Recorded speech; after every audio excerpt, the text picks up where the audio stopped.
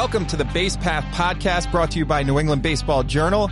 I'm your host, Dan Guttenplan. Today's guest is Ryan Klosterman, who is entering his 5th season as the head coach of the Bryant Baseball program. Klosterman was a 2021 Northeast Conference Coach of the Year, and now his team Bryant is competing in the America East Conference for the 2nd season. Ryan, how you doing? We're doing well. We had a really good fall. The weather held off for us, and we actually just wrapped up our Fall Black and Gold World Series this past weekend. I saw that. Yeah, I saw that on Twitter that you were tweeting that out. Or I don't know if you personally do have the social media handle, but so what will you be doing now? We're moving into November, obviously November, December, which seem to be, at least at the high school level, the two kind of deadest months of the baseball season. What will you be doing to track your guys during the winter months here as they go home for break? And now is a really good window for us to skill development. Had a chance to see these guys compete, play a lot of games, a lot of scrimmages, inter squads. And now it's an opportunity to work on some weaknesses, whether it's maturity, physicality, athleticism, skill work, just hone in on some of the things that they need to work on in order to be players within the program this spring. Yeah. I know some of the bigger programs, there's still some moving pieces going in the spring, either with guys, now with the transfer portal, it seems like guys make decisions in between semesters if they don't see a role carved out for them in the spring. Will you have any roster changes, do you think, heading into the spring, or does that not happen as much in the Northeast? I can tell you just with us, I don't see any of those things happening until probably the winter. But yeah, the transfer portal, it's a necessary evil. I think it does a lot of good for guys that might not see opportunities that they thought they might have early on in their careers. And sometimes just the university might not be a fit for them academically, and it's an opportunity for those guys to try something different. So definitely a necessary evil. I think baseball wise, that mid-year transfer is tough. You have some opportunities with a guy that graduates after the fall and has an opportunity to move on somewhere else, but not a whole lot of movement mid-year transfers for us, and probably not too many just throughout the country. Yeah. How are you juggling that, like you said, necessary evil, where guys are, they're bringing in guys who have proven success at the college level. And when you can get that sure thing, sometimes it saves you from the projection that you have to do when you're looking at 16, 17-year-old kids and trying to figure out where they're going to be 5 years from now. How are you using the transfer portal to recruit? We've done a very nice job within it. We've had some very good players who, whether it be looking for an MBA, we have an opportunity for guys to come in and with the extra COVID year or a redshirt year through an injury, may have graduated with their undergrad somewhere else. We have an opportunity for those guys with one extra year to get an MBA, a nationally ranked MBA in 1 year, and use that year of eligibility to better their resume, but also keep the uniform on for as long as they possibly can. So we've done well with it. We've had a lot of really good players come into the program, change the scenery, and have some success. Yeah, I know Coach Penders at UConn, when I was talking to him about the transfer portal a ways back, he was saying back before his team made the move to Big East when they were in the American, he was saying he just kind of learned it's really difficult to rely on freshmen to win games freshman year in that conference, at least. They're coming. The physicality is not exactly where it should be. Pitchers don't always know how to control the running game because they're not used to doing that at the high school level. They're pitching a lot with nobody on base and striking a lot of guys out. What can you do as a coaching staff to kind of put a structure in place where guys are comfortable when they get to you freshman year and they are able to contribute right away? I don't know if anybody has the answer to that question. If they did, obviously they're probably winning a lot of baseball games, but the freshman fall is tough. It's the first time that they've worked at this capacity, whether it's strength and conditioning. I think every kid that plays college baseball was probably one of the harder workers on their high school team, within their high school programs, within their travel ball programs. And then once you get to the Division I level, Division II level, junior college, Division III, doesn't matter. This is a lifestyle for guys in college. This is how they have fun. It's their passion. And the high school kid, it's just a completely different work capacity. Academics are tougher.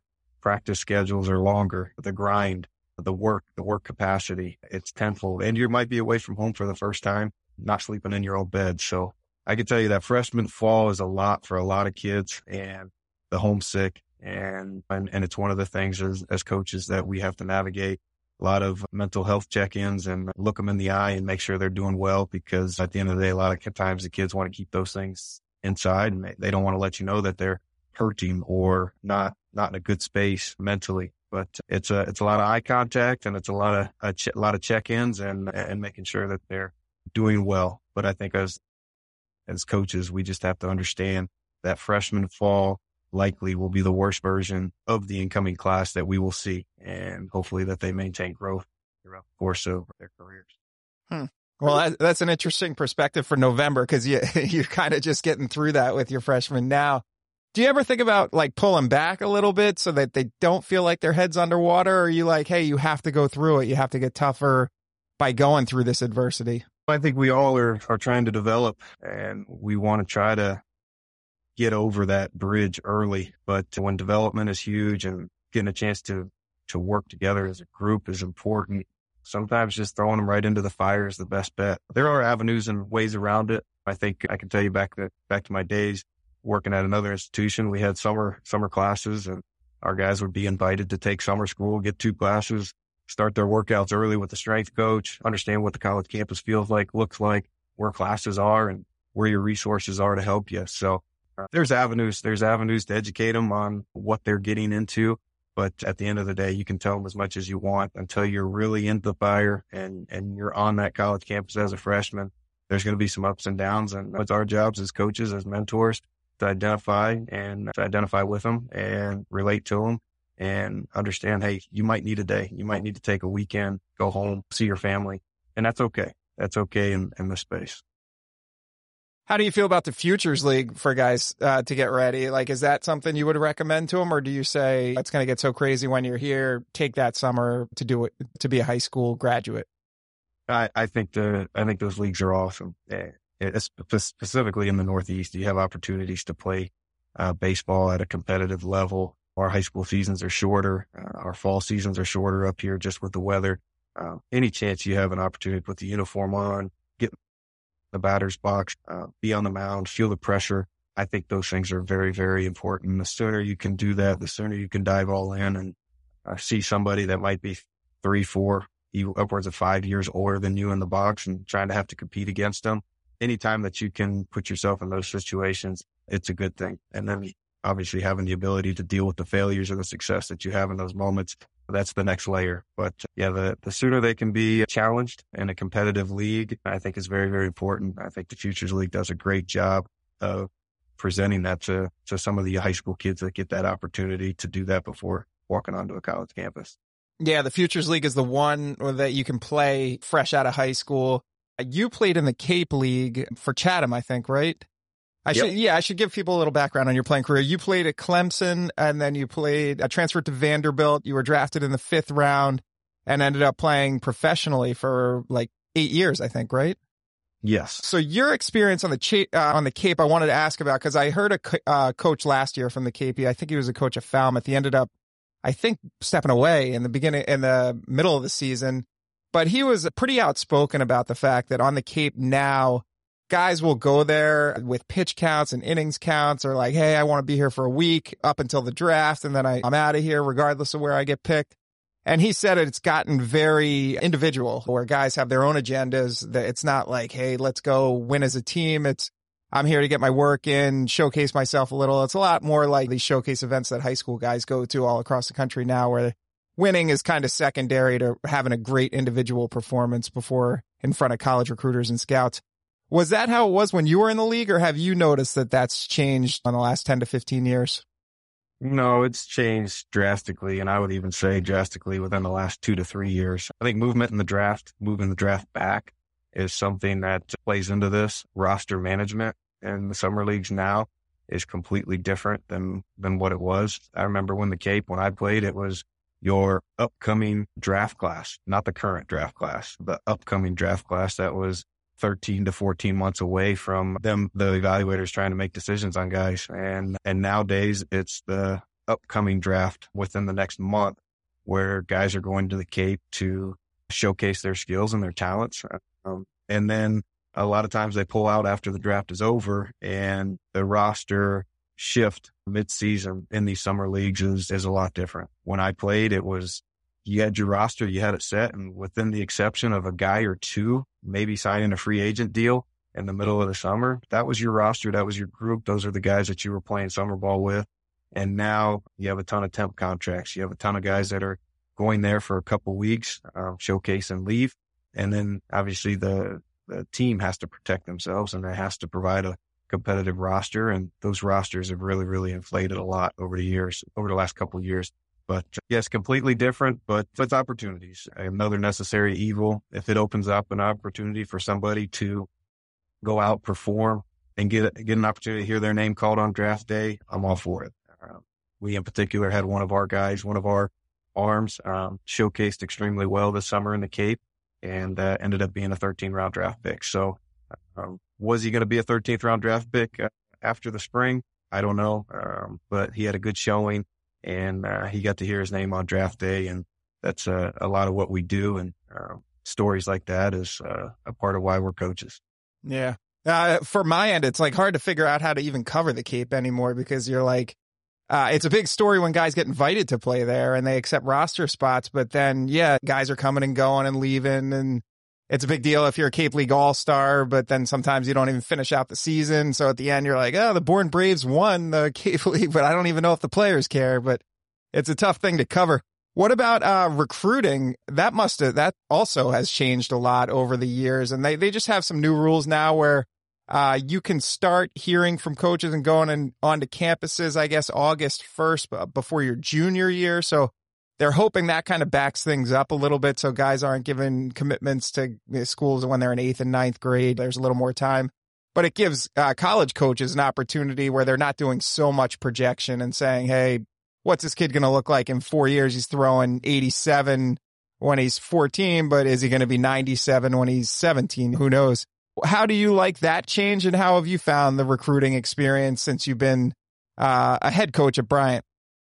I do. I appreciate the later decision-making process in this. I appreciate it for the families. I appreciate it for the kids going through it.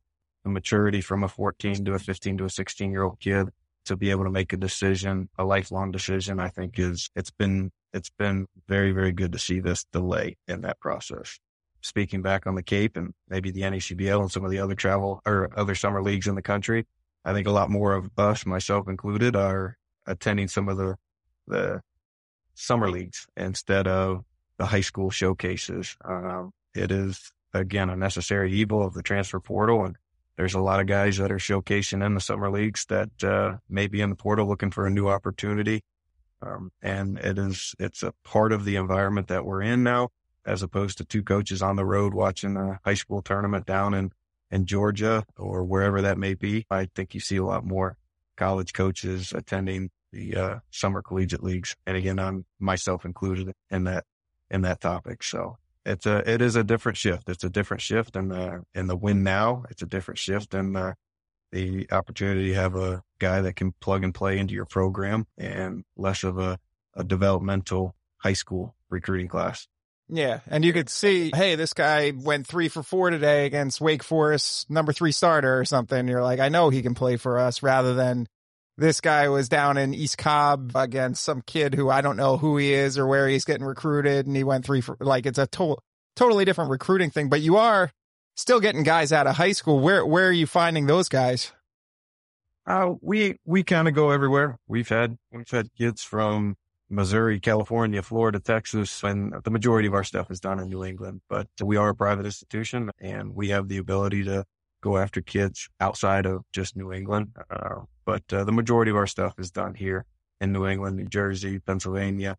A lot of kids from Massachusetts, Connecticut, and Rhode Island as well. So more Northeast, but with the ability to go outside of the region as well. I was talking to Tom Walter, the Wake Forest coach, on our last podcast, and he was saying one of the ways he spends a lot of time and wasn't expecting it, and one of the challenges of being a head coach is just the allocation of those 11.7 scholarships. And especially he's got the draft after, he's got to have that information in by July 1st. And then the draft is July 11th. So you're kind of projecting, is this guy going to is he leaving because he got drafted? How are we going to spread this money around? Is it going to go to guys in the portal?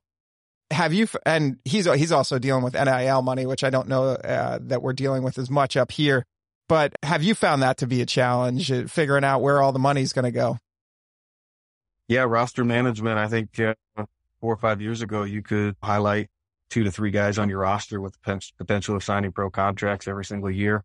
And you knew your incoming class of high school kids and you knew your needs, and you would be able to maybe go with a junior college kid or a transfer to solidify it. But now that the roster management is completely different, you have to recruit your own players. You have to make sure that you're creating an environment in which they enjoy, an environment in which they're developing, and an environment in which they're getting everything that they possibly need and want from your baseball program, and even academically.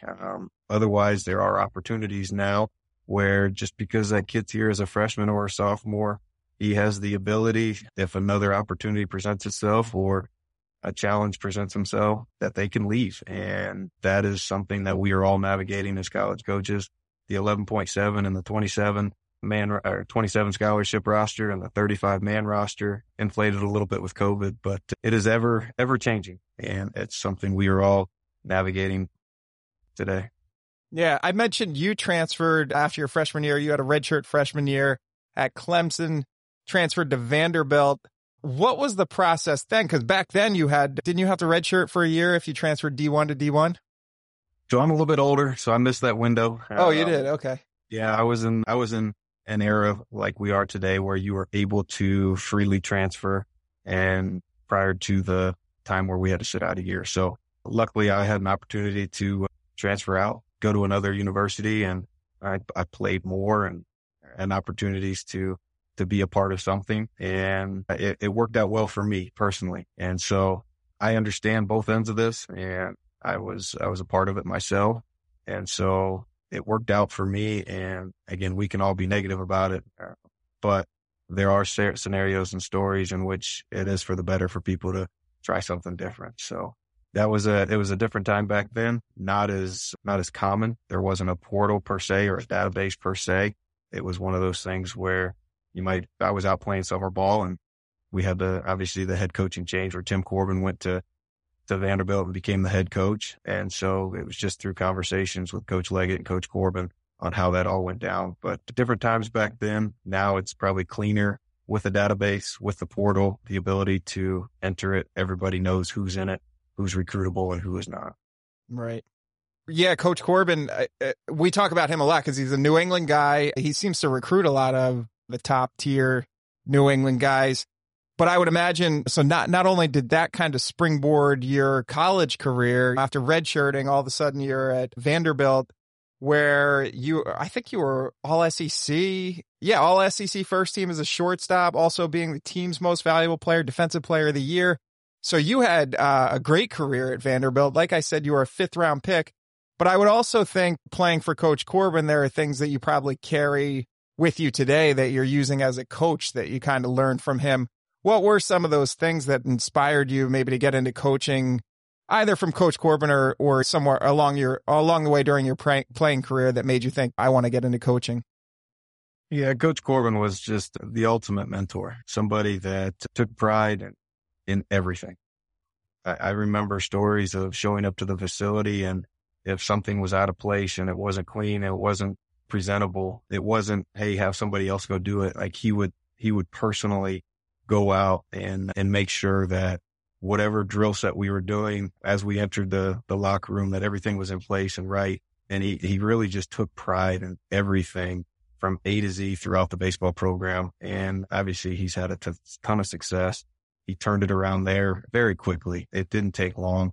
Our first year there, we were right at 500. And then the second year with his leadership, we were right there playing in a super regional in Austin, Texas. So just the care factor, and then just the mentorship of, like, he cared not only about your development as a player, but he cared about what you were doing off the field, how you communicate with people, how you treat other people. It was everything. And I don't think I'm sitting here in this chair today if it wasn't for my time that I spent with him, around him, admiring him. And I can tell you there were some times where it was hard too. He coached you hard, and he made sure to let you know what was important to him. And he's just had a ton of success. And actually had a text with him the other day.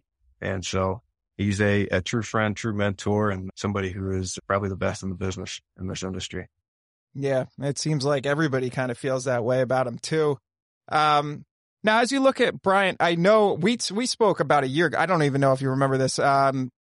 Bryant, the announcement came out that you were moving from the NEC to America East, and I think I called you and was just like, hey, do you have a reaction to this? I'm going to put a story up. And you were like, I have no idea what to think. I don't know anything about that conference. I'm just trying to recruit kids and win games. Like, it's not that anything that I'm really worried about right now. How did it play out? Was it kind of a non-factor like you were thinking at the time, or was it a big deal? I don't want to say, I don't want to put words in your mouth, but not a non-factor. It was a very competitive jump. I think maybe in our conversation, it was more so we just hadn't played a lot of those teams, and we hadn't played outside of UMass Lowell, any of the America East teams. So I didn't really know what the conference was about. We weren't a part of it. And so getting a chance to be in it this year, I can tell you there's a lot of great coaches, a lot of great programs, people that care. And it was very, very competitive. It was very tough to go on the road and win games. And it was tough to even be at home and take series. So for us, first time into it, we had some success. We had some parts of some good years. We had some times where those weekends were tough and suffocating. And that was just the depth of the league is something that was very, very challenging. Yeah, that's hard to change like that in the middle of an off season. But yeah, you guys did well first year in there. Like you said, getting used to new opponents. You don't know anything about some of these teams. It's difficult to jump right in there. Now, how are you looking going into the spring? Do you have a sense here am I going to be my weekend starters, or is it too early to kind of start writing down lineups and weekend rotation guys and things like that? Early. Obviously, we sense it a little bit, and there's some guys that are positioning themselves into those roles. But I told our guys yesterday after we wrapped up our fall black and gold World Series, we have 3 months. We have a large window of opportunity to develop and a large window to just incrementally get better every single day. And we talk about that a lot in this baseball program of just not taking any day for granted. And hopefully the group that I talked to yesterday is not the same group that we roll into UCF down in Orlando, Florida in the middle of February. And the guys are aware of that. We will have plans in places for each of our guys to incrementally get better and work on some of their deficiencies, and they can come back after winter break a completely different player. The off season, the winter is a large window for growth, and we're going to need a lot of guys to do that. We have a roster that turned over. Some of our best arms are gone. Coleman Picard being drafted, Brett Wikrowski being drafted, Jake Gustin moving on and graduating, Derek Smith. So some of our best players moved on from last year's roster, and we're going to need some new guys to fill in and step into those roles. And it's an exciting time as a coach, but also there's some nervousness of the experience on the mound or the experience in the batter's box. You figured Jake Gustin and Derek Smith started every single game in their college careers, and replacing that experience is something that we're going to have to do on the fly. Yeah. Yeah, I think that's a good message for the guys. Like, you put up a depth chart at the end of the fall semester, and you got a couple guys that are like, all right, I'm a starter. I'm going to go sit on the couch, put my feet up over winter break, and I'll come back and have my starting job. So every day is important this time of year. And like you said, a lot can happen in 3 months. Ryan, do you have a couple of minutes here to do the 3 up, 3 down segment with our producer, David Yaz? Yes, 100%. All right, David, let's do it. 3 up, 3 down.